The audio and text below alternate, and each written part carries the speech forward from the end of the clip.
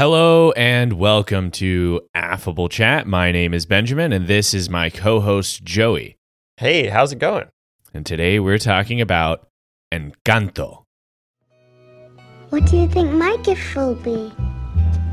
You are a wonder, Mirabel Madrigal. Whatever gift awaits will be just as special as you.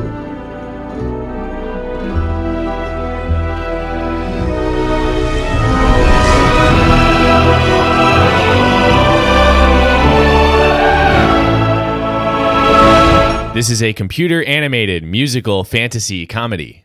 Directed by Jared Bush and Byron Howard. The cast includes Rosa Diaz, Maria Cecilia Botero, Aurelio, Mauro Castillo, Jessica Darrow, Angie Cepada, Carolina Gaitan, Maritza Ramos, Fez, Aaron, Cam Barris, Adasa, and Maluma. I watched this on Disney Plus. How did you watch this? I also watched this on Disney Plus. How about Incredible. that? Wow. The same place.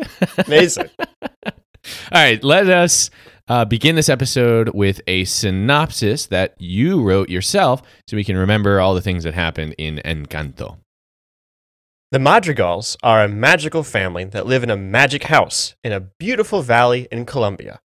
Each member of the family that didn't marry into it has a totally unique special power. The powers vary person to person, but each is elaborate and exciting. The only exceptions are the matriarch Abuela Alma and our protagonist Mirabel. You see, when you turn 5 in the Madrigal household, a special ceremony is held inside their magical casita, which is Spanish for little house. The ceremony ends with the young person opening a shining, glowing door and receiving their magical gift. For 50 years, this tradition has continued, and only once has someone not received a special power. That exception is Mirabel. Mirabel puts on a brave face and normally never lets anyone see how being left out bothers her. But after her youngest cousin receives the gift to talk with animals, she exits the celebration to think. Alone, she discovers something shocking. There are cracks appearing in the walls of their house, and the ever-burning candle that represents the family's magic is in danger of going out. But when Mirabel brings this to the attention of her abuela and the rest of the family, the cracks have mysteriously disappeared, leaving Mirabel confused and afraid. She overhears abuela privately worrying about the magic, which convinces her she needs to get to the bottom of this mystery. She begins by interviewing her older sister, Luisa. Luisa's power is that she is super strong. She is constantly going around the town, fixing things and carrying donkeys. When Mirabel pressures her, Luisa admits that she feels overwhelmed by the responsibility of her gift and is worried about who she might be without it. She also tells Mirabel to find out about her Uncle Bruno's last vision. Bruno's gift is to see the future. However, his prophecies often featured bad news, and his gift was misinterpreted as causing bad things to happen. Thus, he was outcast from the family. His room is still accessible, however, and Mirabel climbs the many stairs to his secret vault of the future. Inside, she discovers a prophecy about herself. The prophecy seems to indicate the house will crumble because of Mirabel. Mirabel confides in her father, but her cousin Dolores, who has extremely excellent hearing, overhears and tells the rest of the family. This causes everyone to freak out and their powers start to go haywire. It seems the magic is fading after all. In the confusion, Mirabel follows some rats into a space between the walls. Inside, she finds Bruno, still living in the house, but alone. Mirabel convinces him to look into the future again, and they see a path that will lead to Mirabel saving the house and her family's gifts. All it requires is a hug from her sister, Isabella. Isabella can conjure plants at will. She is graceful and beautiful and vain, and she blames Mirabel for all the confusion and worry going around. Mirabel and Isabella fight, but in the process, Isabella reveals that she feels trapped by the expectations of her beauty and her gift. She and Mirabel sing a song together, and they hug. Mirabel sees that it is her abuela's high standards that is causing rifts in the family and stress in its members. She attempts to confront her grandmother, but this only causes things to get worse. The house crumbles to rubble and the magic candle goes out. Mirabel runs away to be alone. On the banks of a river, Abuela appears and tells Mirabel about how the magic began. She and her husband were living a happy life, and she had just given birth to triplets when men with weapons forced them from their homes and hunted them into the woods. Mirabel's grandfather died defending his family, and Abuela's grief inspired magic to spring from the earth. From that, she built the family and used the magic to give back to their community. But now, rifts and secrets had caused the foundation to become unstable. Abuela admits that she lost sight of what the magic was for, and that is why they had lost everything. Mirabel forgives her grandmother and leads the family to rebuild the casita. The rest of the town join in, and together they slowly rebuild it brick by brick. Finally, only one piece remains. The family gives Mirabel the doorknob to the front door, and she opens that. With that, magic returns to the Madrigals and to their house, and they lived happily ever after. The end. There we have it. The events of Encanto will begin our conversation with our... And I didn't even cry during the synopsis. We'll begin our conversation with our pros and our cons. Joey, what did you like about Encanto? I am in love with this story. I think it's amazing. I think Mirabel is an amazing protagonist. I think she's really compelling in so many ways. The animation is incredibly smooth and just a joy to watch. The songs rock. It's funny. And I've been crying for days just thinking about this movie. What about you? What did you like about this movie? Well, I like this movie a lot as well. I thought it had a very unique and creative premise. Looking at the promotional material for this movie, I was like, what is this movie even about? Like, it just looks like it's a family, and having like the house be alive and all the different powers, and it's so creative, just came out of nowhere, and I loved it. I also thought that it had very strong themes. Like, it kind of sticks to this central message that I think is really powerful. It had good music. Lin-Manuel Miranda is very evident in this movie. And we can talk a little bit more about that later. It has colorful and beautiful animation. I was especially impressed with the water details, which sounds like I'm looking at like a new video game or something, but it really is really wow, the ray tracing of this is incredible. It really did. And a lot of the music portions of the movie felt very dynamic and like I was watching a music video, and it was just very compelling to look at. There's so much detail in this movie, not just in the animation, but also just in the story itself. Looking back at this film, I was like, oh my gosh, they're dangling it right in front of me. Everything is so obvious. And it's just a magic movie. It's Disney magic. Definitely. All right, so those are the things we liked. What did you not like about Encanto?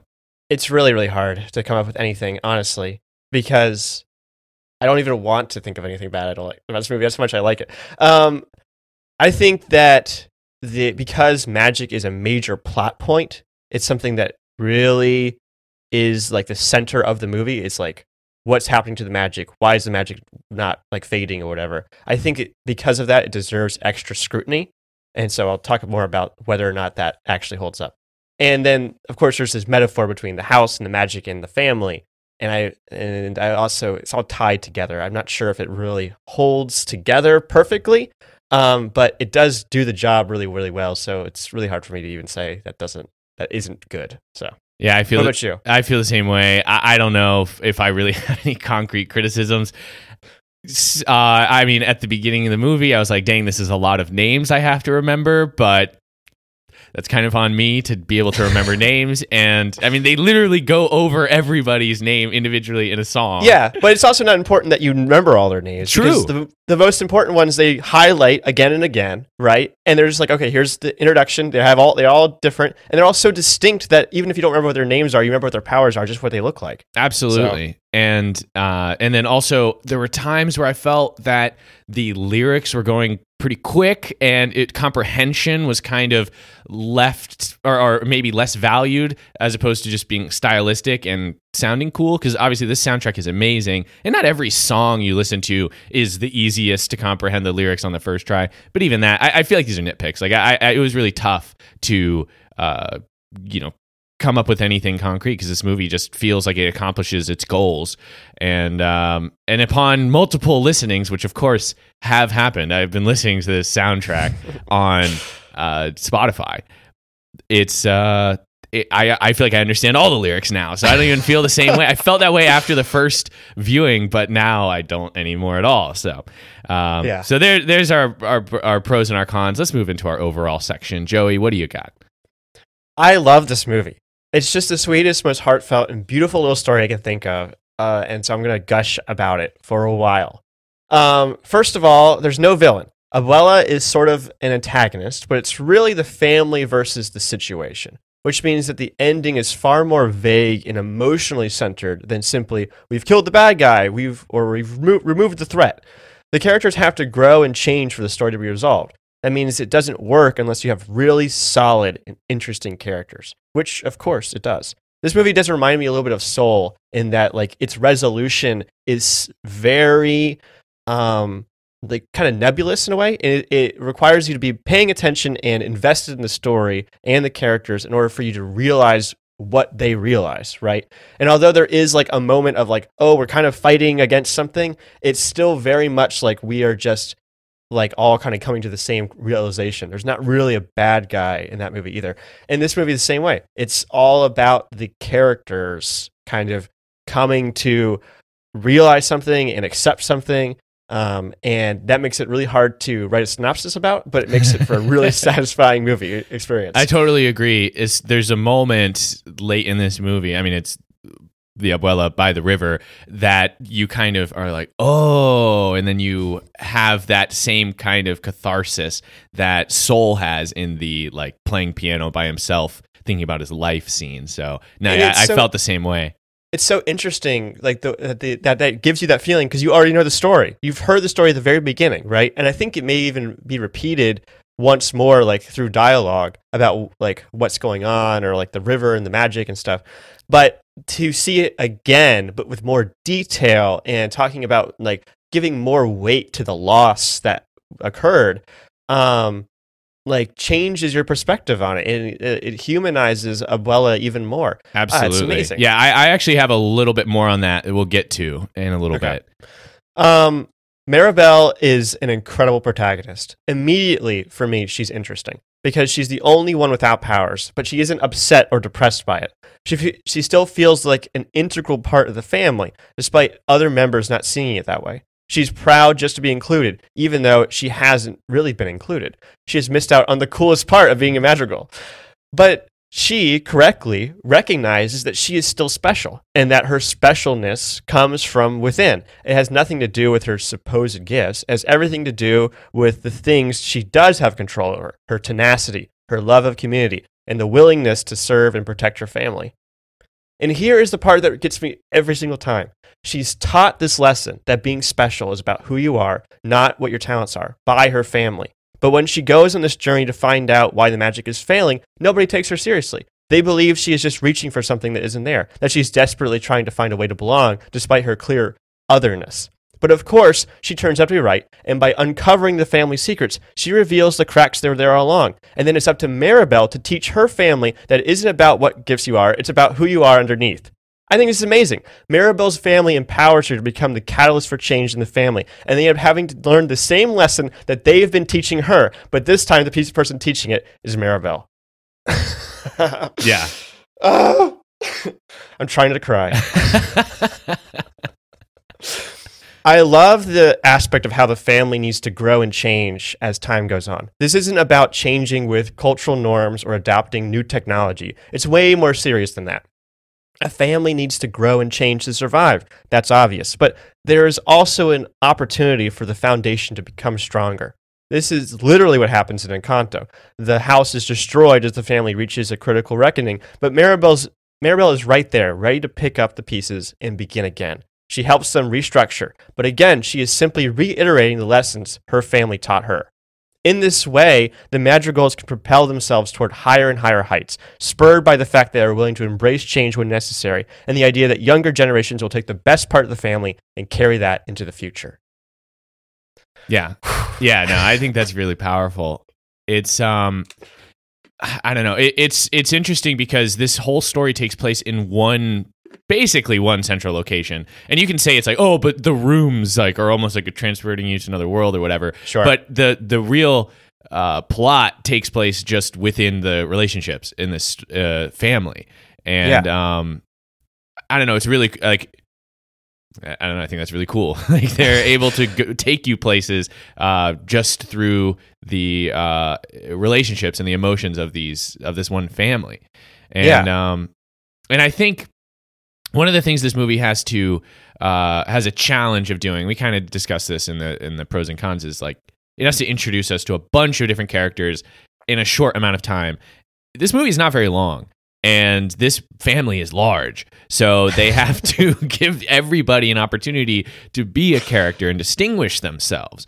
And I actually think they do a pretty good job. I think they succeed. Not every character is as developed as every other character, but Right. I do think, like you said before, that everybody stands out. And even if you don't remember everybody's name, you'll still remember all the different characters. And they're like powers and stuff. I mean, we see Yeah. this a lot whenever we watch a ensemble film, right? Like some characters get a lot more emphasis than others, but the other ones still feel like characters and are still there and have their own distinct reasons for being there, and whatever. And it's so easy to do this when they all have like superpowers, right? Because you can just give them vastly different ones, and then they kind of, using that power sort of accentuates their character without having to explain, this is why I'm like this, Definitely. Like even if your character is just, I can hear things. Right, but like the way she looks, where she's like really wide eyed and like kind of timid and like talks really quietly, like that like aids you in remembering what her power is. Like it's all tied together. Totally. And I think one of the characters that I was really interested in is the abuela. And I really enjoyed her arc in this film. Like she's the matriarch of the family, and she's also in large part responsible for putting in motion the events that lead to the creation of the infamous Madrigal family. And that's how we know them at the beginning of the film. They're this great family. Their greatness is evidence of her leadership and her wisdom. But as we progress through the film, we see that this is actually a facade. She values the gift so much that she doesn't recognize the suffering she's causing for the people she loves, specifically Luisa, Isabella, and Mirabel. She puts a lot of pressure on Luisa to be strong and to take care of so many things for the town, but doesn't recognize what that pressure is doing to Luisa. She forces Isabella to be Little Miss Perfect all the time and wants her to marry Mariano so that she can continue to build the family.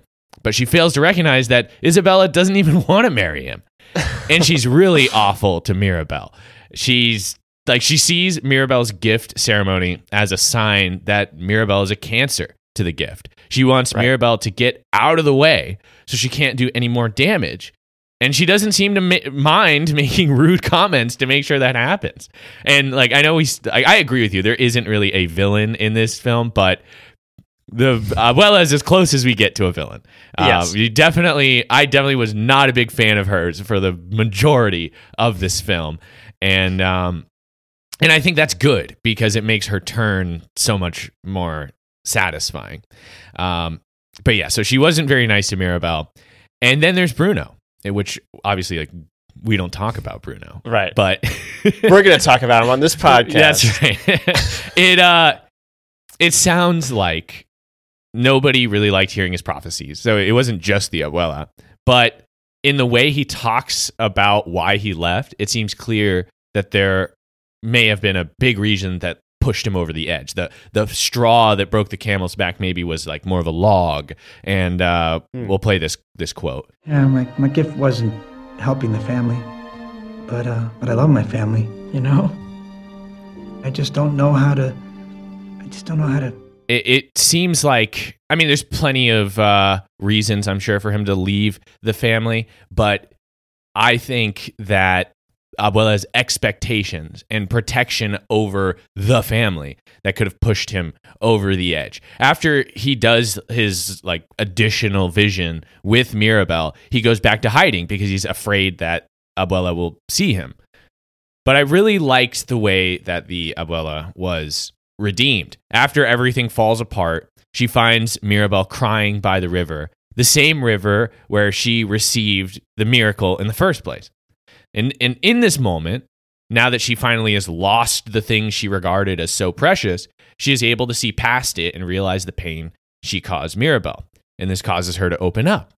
And she tells the story of how she received the gift. And just like you were saying earlier, like we've already heard this story, right? But this time as she's telling the story, it's a slightly different version. And when you compare this version to the one that we hear at the beginning of this movie, it's actually pretty different. The way the story is told at the beginning is not nearly as vivid as the way that it's told here at the end. And when you're not telling it in such vivid detail, it masks some of the harsher details, sure. Like the fact that their original home was burning down. If you look at the, if you rewatch it, when they're leaving their town, the town in the background it's not openly in flames. Like there's like little smokestacks that could be coming from chimneys or maybe a fire, but it's clearly not evident that the town is being actively destroyed as they're fleeing.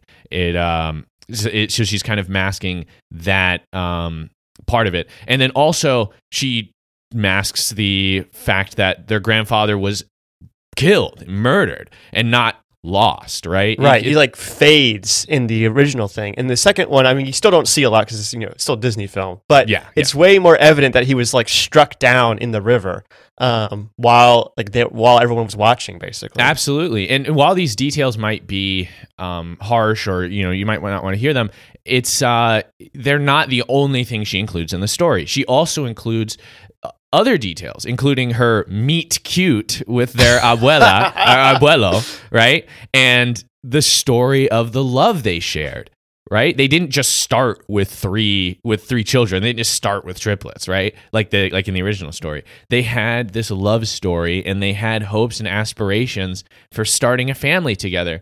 And it's tragic that all of that was lost, but sharing all of this helps Mirabel to understand why her abuela is the way she is. Mirabel can fully appreciate what her abuela has lost and why she's so afraid to lose again. And also she gets a chance to appreciate what her grandparents had before the night of the gift. All of this really drives home the ideas of this movie, to appreciate each other for who we really are, not some idealized, forced version. Love each other, warts and all, and you'll form a stronger union because of it. And I just think that really, that was really powerful for me. Seeing, like, once I went back and rewatched the first version of that story, and then comparing it to that ending one, it all came home for me. Oh yeah, it's very cool. I really like that comparison, and just I really like it when movies do this, when they kind of reframe something that you're already familiar with more context. I think that in this case, it's done really, really well. And I don't know, it's funny because like this is not like a really original message that's like, oh, believe in yourself, or like you have worth even in other situations. But it's very I don't know, the whole atmosphere and tone of this movie, and centering it around the family, so that it works on like a micro level for each individual member, but then a macro level for the family as well, and then even larger for the larger community. I don't know. It's a really powerful message. It's something that I think I really wanted to hear in a time when it's hard to get along with other people. Yeah, you know what I mean? Oh, totally. And yeah, what reinforces this message is how that message resonates with Mirabel, obviously, but then it also resonates with the individual characters that we've gotten more familiar with throughout this movie, because Luisa, she's got too much pressure on her. Tell your family and they can help you carry the load. Be honest with them. Tell them, don't let this this pressure out. Let them know that you're suffering. And then same thing with Isabella. You don't want to marry this guy, and you also don't want to only make flowers and only do pretty stuff. Like, tell people they will still accept you for that. And also maybe your cousin wants to marry that guy instead. You know, how convenient would that be? You won't know unless you bring it up. And then you don't talk about Bruno. Well, maybe if you did, your cousin would tell you that he still lives in the same house as you, and you could bring him back in. You know, it's great because I kind of, at that point, I still hadn't figured out exactly what this movie is trying to tell me. And then when she talks about that vision, it just kind of like sent off these shock waves. Yeah. That it like touched everything we had set up so far. And I was like, whoa, it comes together to form this beautiful message. And that really did it for me. And then seeing them build the house together at the end, which also ends up being, because, okay, so here's another thing I want to talk about is, does it undercut the movie's message to give everybody their powers back at the end? Because I think you could write an ending to this movie where they realize that the real magic of the Madrigal family is family. And they don't actually need to be super strong or be able to hear super well or tell the future to be amazing. And, you know, this is great, I guess. But I do think there's a lot of catharsis, I'll use that word again, in seeing Mirabel walk up to the door after that tragic moment we saw of her door fading away after she tries to open it, and she's so sad, and seeing how much pain that's caused her, to see her be able to touch the door and the casita comes back to life, and the door itself, because everybody else, we've seen their doors, those doors are iconic, honestly. Like kind of almost Monsters Inc. level like iconicness with doors, and they're cool symbols, and they're used like frequently throughout, even in the songs and stuff. To you know, as representations. It's pretty cool. Yeah, and everybody's got their own door that obviously shows off their powers. And the door of the casita has her standing in front of her family, which obviously says to me her power. She did actually have a power, which was to bring her family together, which I think that's awesome. And it also, I didn't want the house to stay dead, so I wanted the magic to come back for that. Yes, the house is so cool. So cool. I love the house is alive. Yes, no, I really liked that. I thought that was amazing. I am having trouble keeping my eyes dry right now, just thinking about it. Just like, because she finally does get her own door, and the door is like to the house itself. It's so cool. Because like, and it's exactly, it makes perfect sense, right? And her and Abuela, right, they share like very similar roles now, right? Because Abuela was the matriarch of the family, and now Mirabel's sort of inheriting that role. And when she was the catalyst, and then when the crisis came through, she was the one that brought everything back together and brought the magic back. So like, she's just as responsible for the foundation and for the magic in the family as Abuela is. And so to have her be like have the skeleton key, like have her open the door that opens the door for everyone else is amazing. I think it's just me chills. It's so perfect. So I guess just to go more directly at it, do you feel like it undercuts the message at all to have them get their powers back? I don't think so. Yeah, because I think that for the metaphor to work, right, it's like when the family is cohesive, when the family is working as a family, that's when the magic comes out, right? They're greater than the sum of their parts in a way. And it's not like one person can lose their powers and other people can keep them, right? Either they all have it or they don't have it. And it's like that connection. It's really like, the connection that really is what the magic comes from. Yeah. So when she finally heals that, for real, and it all comes back to basically the way it was, it makes sense for me for it to all kind of come rushing back. And I think that's a more happy ending too. Totally.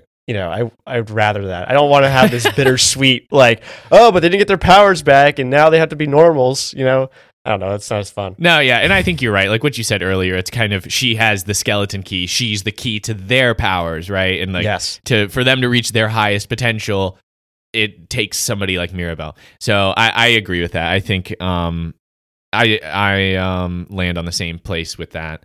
I think it would really undercut the message of this movie if she got a tangible power. Yes. And when she touched the door, she's like, I can fly now. Right. I can transform into a house. So I think they landed exactly where they needed to land on that one. So that's great. Okay, let's talk a little bit about the music here. And going into this movie, I don't know how I didn't know this, but I didn't know that Lin-Manuel Miranda did the music for this, but I knew it as soon as I heard the first song. I was like, I was watching it, and as soon as they started singing, I was like, wait a second. Is this? I know this. Is this I know that voice. Is he in this? I mean, obviously he doesn't actually sing in it, but his stylings, I've listened to enough Hamilton to recognize a Lin-Manuel Miranda musical when I hear one, and obviously he did write all of the songs in this movie. And it's just so Lin-Manuel Miranda. He's a songwriting powerhouse, and he brings the thunder in this film. I especially enjoyed Luisa's song about pressure. And, I love that song. So my favorite part about that, okay, I love that song for so many reasons. My favorite part is definitely the donkeys, though.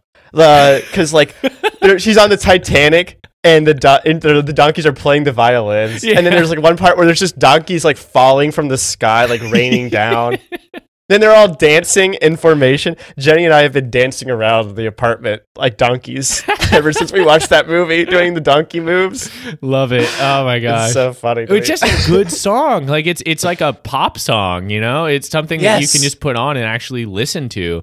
And but also I do feel like it gets her point across. I felt her really emotions. Really well. Yeah. And like and it's like action packed. She's fighting the three-headed dog and everything. And like it's so cool because she's like, oh, I'm like feeling all of this pressure, like I can't, like I don't know if I can handle it. And then she's like, you know, doing superhero stuff, you know, flying through the air and jumping off of geysers and like, you know, just being a badass the whole time. Like clearly she like can't handle it, but she still feels like she can't.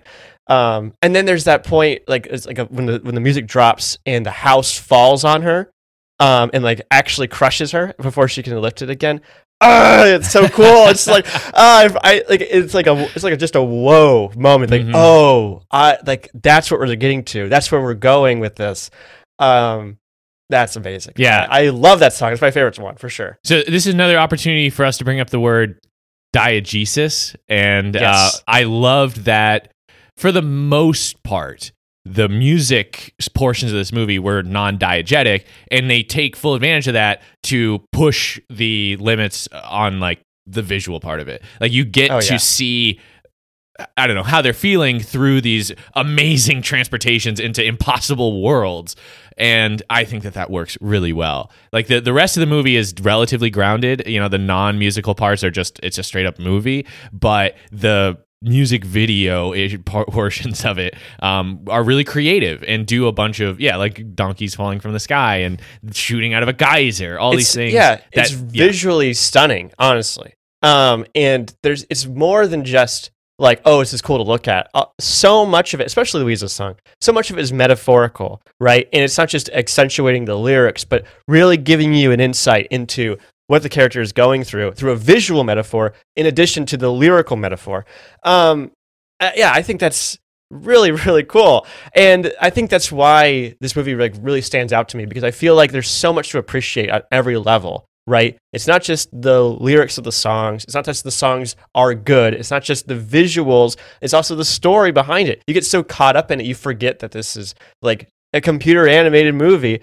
And the animation looks so good. I can just see this becoming one of those, you know, classic Disney movies that you can watch 10 or 15 years later and it's still going to look amazing, because they're not trying to make live action animals or, you know, like whatever, you know, like there's not a bunch of CGI Aladdin running through the marketplace. It's, you know, it's being its own style. Jeff Goldblum is Antonio's like tiger or whatever. Meow. So you got a gift, life finds a way. And so another like portion, another song that I really enjoyed. I enjoyed all of the songs, but I especially also enjoyed "We Don't Talk About Bruno." And this one for me really like pulls me back to Hamilton. And again, I'm such a like one Lin-Manuel Miranda musical Andy over here, because I know he's made other ones, but the way that this song has like its different portions that are all kind of unique, and then at the end they all come together, and they're also, it just feels like a musical because they're saying like, oh look, Mariano's on his way here for dinner. The way that they're setting the table, you can almost imagine this song taking place on a stage and being a lot like an actual musical. Oh yeah, definitely. I mean, yeah, definitely in the way that they all harmonize at the end, right? They're all like overlaying the lyrics.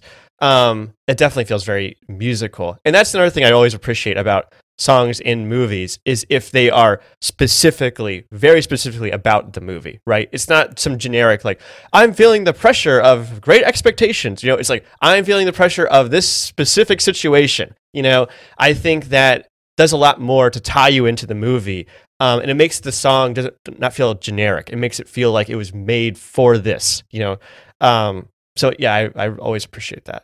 And this, we don't talk about Bruno, is like going to become the most overplayed song since Let It Go. It's already like sweeping the nation. Everyone who has young kids has heard the song 1,000 times already. That's hilarious. Yeah, that's how obviously I heard about Encanto coming out, but the main place I heard people talking about it was my coworkers with children who were saying how tired of these songs they are. Yes. But just to kind of highlight what you're saying, there's that part where Dolores talks about, like, actually says what Bruno's issue is that the family doesn't understand his prophecy. And it's sort of hidden inside of the song because she's so soft-spoken and it's like really quick. And it's surrounded by these really bombastic like explanations where they have I can't remember his name, but the cousin that can shapeshift, he's like becoming Bruno and like being all greasy and scary and like tossing Mirabel like around the house between the walls. And then like before that they have the hurricane at the wedding, you know, and then but right in the middle there's Dolores just like kind of whispering, saying like, I always associated him with the sound of rushing sand. And that's like, that actually talks about the thing that's happening. And then she says at the end of the song, I can hear him now. She knows he's in the wall. She's always known it. She just doesn't want to say it because she knows it's going to cause a problem. Wow. It's great. Yeah, no, I totally agree. It's and that's just one of the things I love too, is just how dynamic. I mean, we kind of covered it, but I feel like the music video portions of this movie really take advantage of the medium and show us things that you could probably like achieve. I'm not going to say it's impossible to achieve with live action, but it's just really, really something that goes over well in animation like this. And they're really great to look at. So, all right, one more thing I wanted to go over is the husbands. And I love that the husbands were just normal guys. Part of this movie's message is to appreciate people for just being themselves, that the miracle is the person, not their gift. But also kind of contrary to this idea, we see these men play roles that are traditionally reserved for female characters, and their relationship to the superpowered family is just that they're the love interests. And they're not emasculated by this. It doesn't minimize them as people. They don't mind not being the powerful ones or anything like that. And I just think that's refreshing to see. There's been plenty of movies where the wife is literally just the wife, you know, which, again, I'm not saying there's necessarily a problem with that, but it's refreshing to see these guys so clearly just be husband guys. They're just husbands. No, I thought they were good too. They had a lot of personality, you know, that stood out, and they clearly benefit a lot from being so close to the family, right? That I think comes across as grateful in a way, right? It's like, oh, like I'm just lucky to be here, kind of thing. Yeah. And it's but they still contribute a lot, right? They know the family history, they know all the stories and everything, and they want to help Mirabel. They feel very much integrated to the family, even though they are kind of other, which I think aids Mirabelle in her own understanding of her place in the family too, where she recognizes that other people can belong and they'll be accepted even when they don't have powers. Even though she's in this kind of really unique situation, I think seeing how much love the husbands get shows her how that's possible for that to happen in the other direction. All right, so we've been talking about magic. Let's talk about magic a little bit more. So I've been struggling to figure out how I feel about the magic and the metaphor that is the center of this movie. At first, it feels kind of haphazard and inconsistent, but the more I thought about it, the more answers I find within the movie itself. I don't want this movie to have complicated magic that feels like it needs to be elaborately explained. I don't need one of the family members to be a scientist who studies the magic and it like explains how the magic works. Eureka! It's just magic. That's fine. It's honestly more than good enough for me. But whenever you make magic a central part of the plot and not just flavoring for a story about family, for example, it deserves a closer look. So let's talk about some of the specific examples and try to work this out. So why doesn't Mirabelle get a gift? I don't really think this is ever really explained that well. You see a flashback, right, where she doesn't get the door. Oh, the door fades away. You see Abuela's reaction, but it's not really clear why this happens. Am I right about that? To tell you the truth, the only thing that I could think of was something to do with Bruno, where it seems like Bruno's prophecies are certain, but potentially have like a bad effect before a potential good effect. But it doesn't mention anything about the good. It's just like, here's the short-term bad, and that's it. Right. So it's like, so I think in a similar way, the house could be like, no powers for now, because there's a greater power awaiting later. But I'm just not going to say anything. I think the Bruno's relationship with prophecy and the whole like story's relationship with prophecy is very, very good. But that's kind of a whole different thing. You can get on that tangent later if we could talk about time travel. Anyway.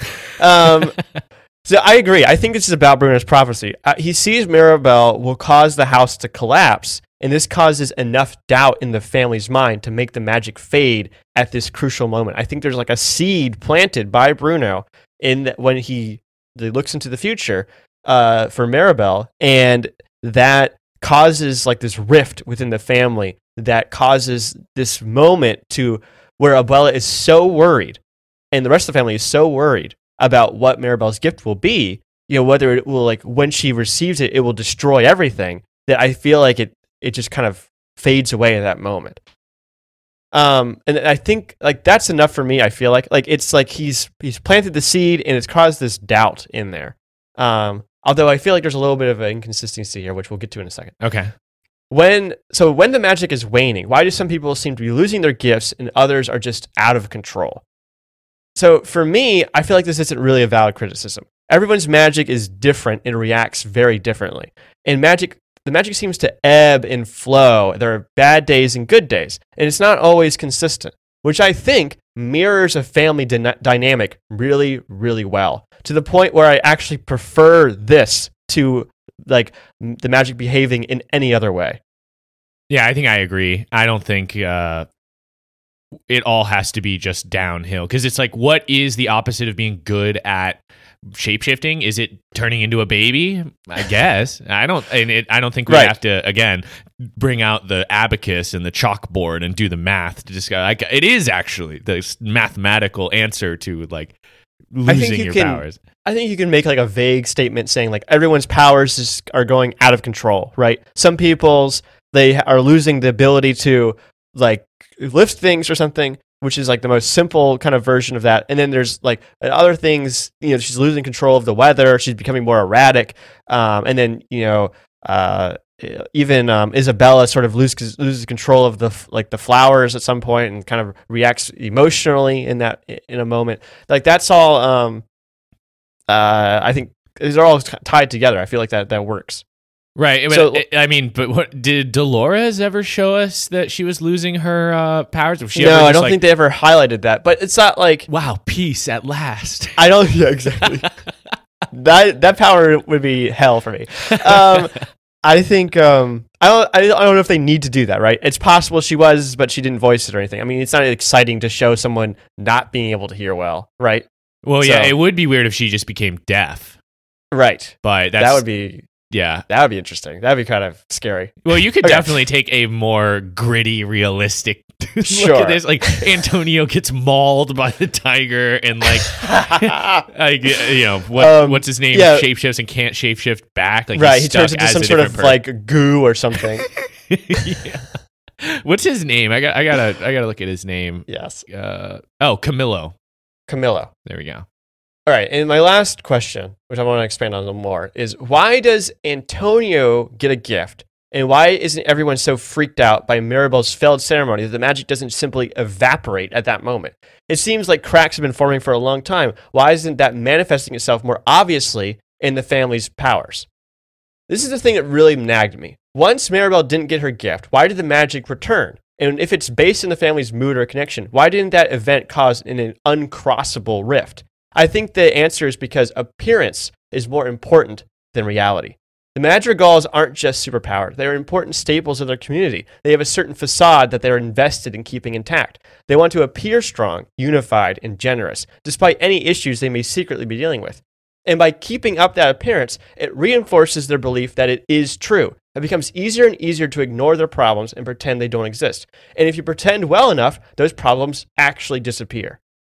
And I don't think this appearance versus reality dynamic is unique to the Madrigals. I think all families have this aspect. There's how things appear on the surface, and then there's the truth underneath. And again, I think the magic reflects this really, really well.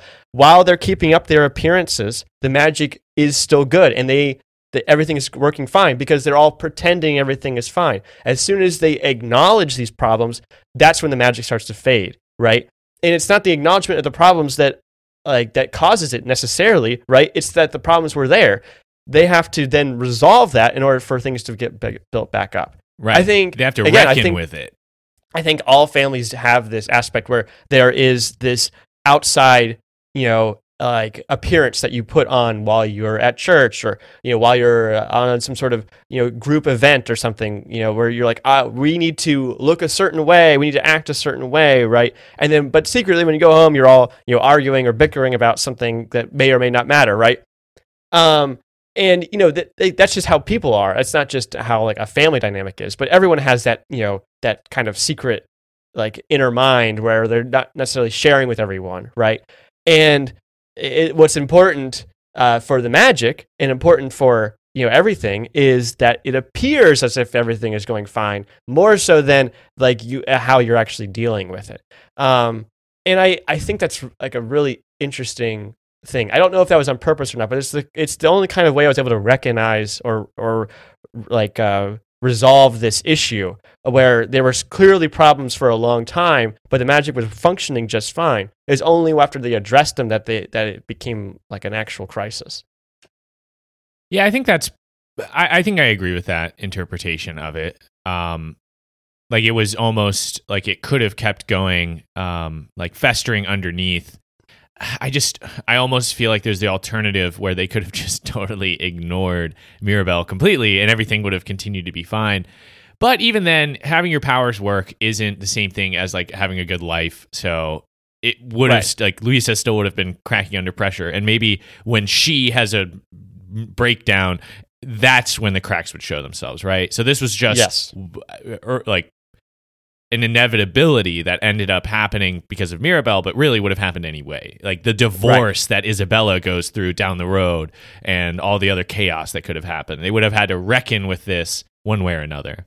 Right, and the consequences would have been far worse when they didn't have Mirabel actually probing to find out what was going on, and recognizing it and trying to resolve it before it became an even bigger issue. Right, and I think that but again, when you're in this sort of dynamic, right, it's easy to pretend that everything is fine when the problems you can ignore, right? And you're like, okay, well, it's not really an issue. Everything is going fine. And then even though you have these nagging doubts or whatever, you can push that aside and then everything appears to be fine. And it's not like you're constantly thinking about that, right? As long as you can ignore that problem, it's as if the problem doesn't exist. So, it's really like that appearance reinforcing the reality, and then the reality at odds with the appearance, but you can just keep altering your reality so that it matches the appearance, right? I think that's like, I think that works really, really well for like a magic idea, because again, it's like, on the surface, it looks like everything is working fine, and if it looks like everything's working fine, it must be working fine. Yeah. Okay. Cool. One last thing before we move on. I just wanted to give the Coffee Kid a mention. Yes. Because, Colombian Coffee Kid. Yes. I thought he was hilarious. I liked how the 3 children were almost a stand-in for the townspeople at large. They were open and honest about their opinions about everything, which seemed hurtful when it came to Mirabel. But in general, and I guess they were almost a stand-in for us, especially at the beginning, being introduced to the family. But I think this movie is full of little characters who get their chance to shine and just add to why we love this movie. I also love some of the other standalone townspeople, like that guy who arrived with like the package from Mirabel and really was kind of brain dead with the way he went about saying like, you don't have a power. It's like, wow, dude. And then later on he blames Bruno for him having a gut. I thought that was so funny. I love that scene where they're all the townspeople are complaining about the prophecies that Bruno gave, but they're all like really minor things, Yeah. Like getting a gut. Like, the goldfish lady is so funny because Bruno complains about her later. Yeah. He's like, and then I'll tell you your goldfish died, and then you'll hate me forever.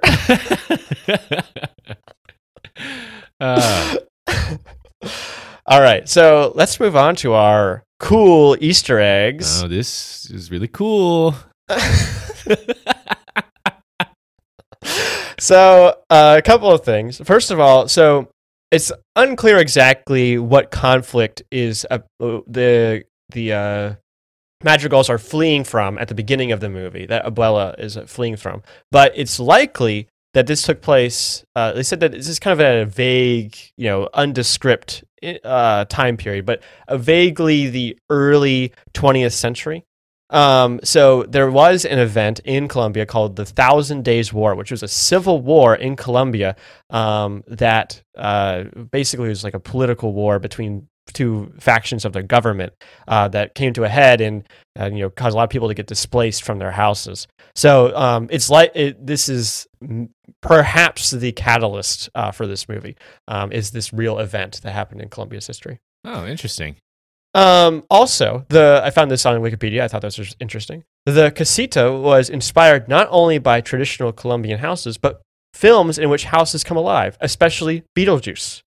Ah, we love Beetlejuice. Yeah, I thought that was pretty cool. So, yeah, just a little homage. And yeah, I do think the house is iconic in this movie. It's awesome. So cool. I would love to be able to just set my things on the counter and have the house take them and put them away.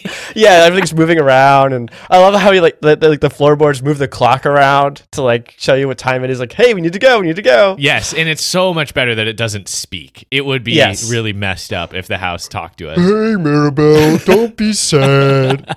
Mirabel, your power is you bring the family together. I love you, Mirabel. Thanks for bringing me back from the dead, Mirabel. I'm a zombie house now. It was scary in the in-between place. Yes, don't let me go back there, Mirabel. Oh my gosh. Okay, Joey, I think you know what time it is.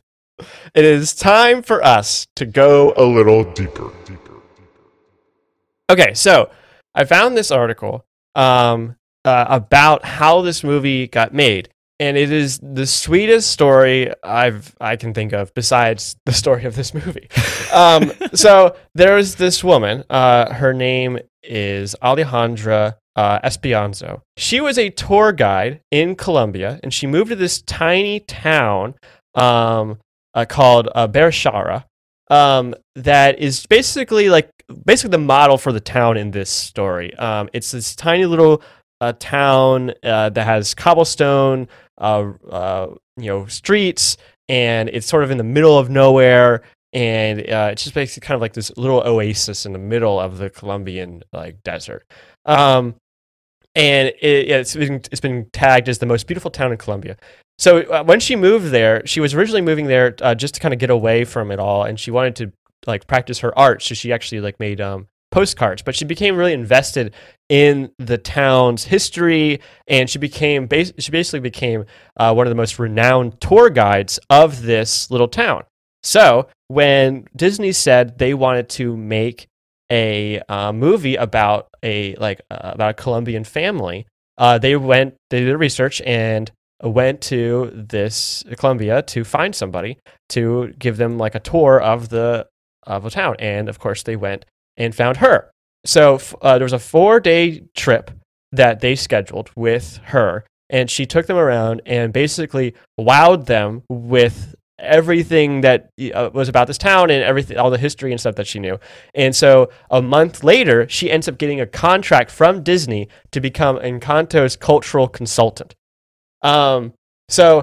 Basically this meant that she like reviewed the script and was there to point out like, this is what you need to change to make it more accurate to Colombian society. And so she worked on a team with 10 other people that were basically all of Disney's Latin American employees that all contributed to making this movie. And they said that the directors were extremely receptive, and they always kind of had this idea of a large family taking center stage. That was part of the original pitch of this movie. But she was the one that made the change from a grandfather to a grandmother being like the ultimate like matriarch or patriarch of the family.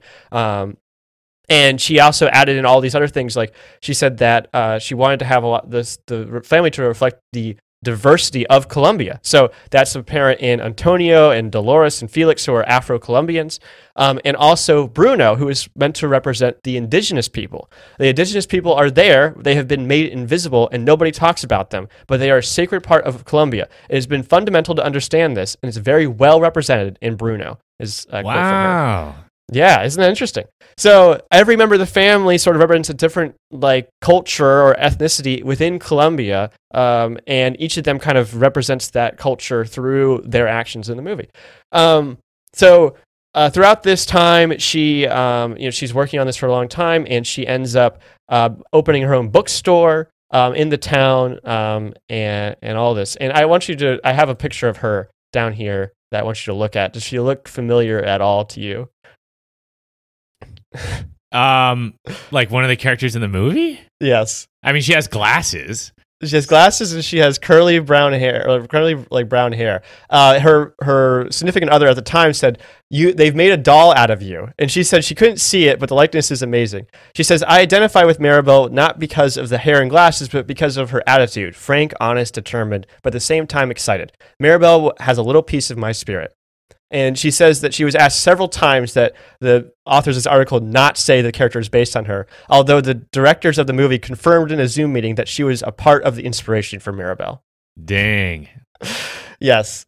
It's very sweet. How do you where do you even go from there after Disney turns you into the main character of an amazing animated film? So she ended up sending them a skirt like the one that Mirabel is wearing, made by the women of Velez. And she actually went to a premiere of the movie wearing a skirt made by those same women, just like the one made by Mirabel. And she said, I had this dream of going to Hollywood like that, to turn a peasant skirt into a princess dress. Wow. And I know, like, we talked about like the colors and everything looking amazing in this movie, but the outfits they wore, especially Mirabel's kind of like butterfly outfit, like which it's got like a butterfly like sewn into it.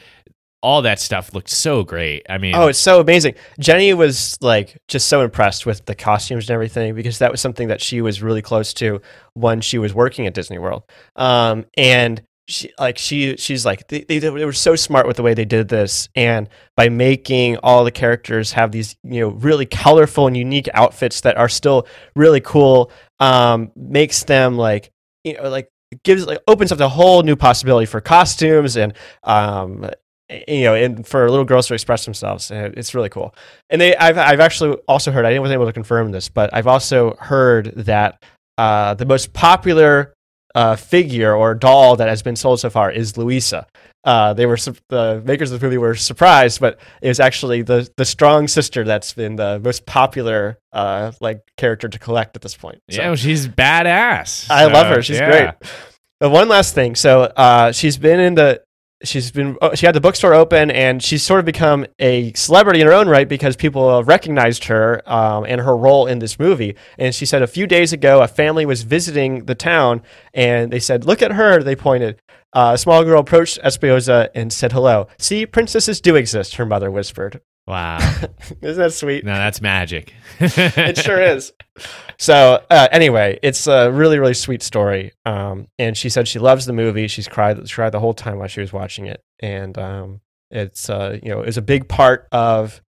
She played a big part in making it what it is, and stuff. She said that she was walking around town with a camera really close to her face to capture all of her facial expressions, so they could get all that. And that's the way the characters move and act and express themselves are all based off of her explanations of how Colombian people express themselves. Well, this movie has it all. It's a good movie itself. It has good surrounding details around the creation of the film. My goodness. Okay. Anyway, yeah, I thought that was amazing. That's fantastic. So that is going to bring us to the end of our discussion on Encanto. As we do at the end of every episode of Apple Chat, we will now deliver our ratings. Joey, what rating do you want to give to Encanto? I give this movie a magical room in my house that is Encanto themed. Nice. You can go in there whenever you want, be transported back. That's to right. this world. Just watch it Very again. And I am going to give this movie one house that builds itself. We could all use one of those in this housing market. Got him. All right, so that is it. I really loved it. Like I said, I think this movie has it all. The more time I spend at this movie, the more I love it. Yes. So just Disney's done it again. Joey, what is next on Apple Chat? Next, we are going into the past, far, far into the past, to watch Citizen Kane. Yes, way back into the past. I've heard this is like one of the top tier cinema bro movies where yes, I actually I've heard things about Citizen Kane, but I really don't know why it's so great or if it even is great, right? So we're going to watch it and see for ourselves and then talk about it right here on Affable Chat. So stay tuned for that. But for now, you can subscribe to us on Spotify, iTunes, or wherever you get your podcasts. And if you like this episode, then tell a friend about it. All you have to say is, have you considered listening to Affable Chat? You can reach us on Twitter, Instagram, and TikTok at Affable Chat, or send us an email, affablechat@gmail.com. We also have a YouTube channel. It's called Affable Chat. Affable Chat is live on Tuesday nights at 7 p.m. Eastern on Twitch. That's twitch.tv/AffableChat. That's going to do it for this episode. For Affable Chat, I'm Benjamin. And I'm Joey. Thanks for listening.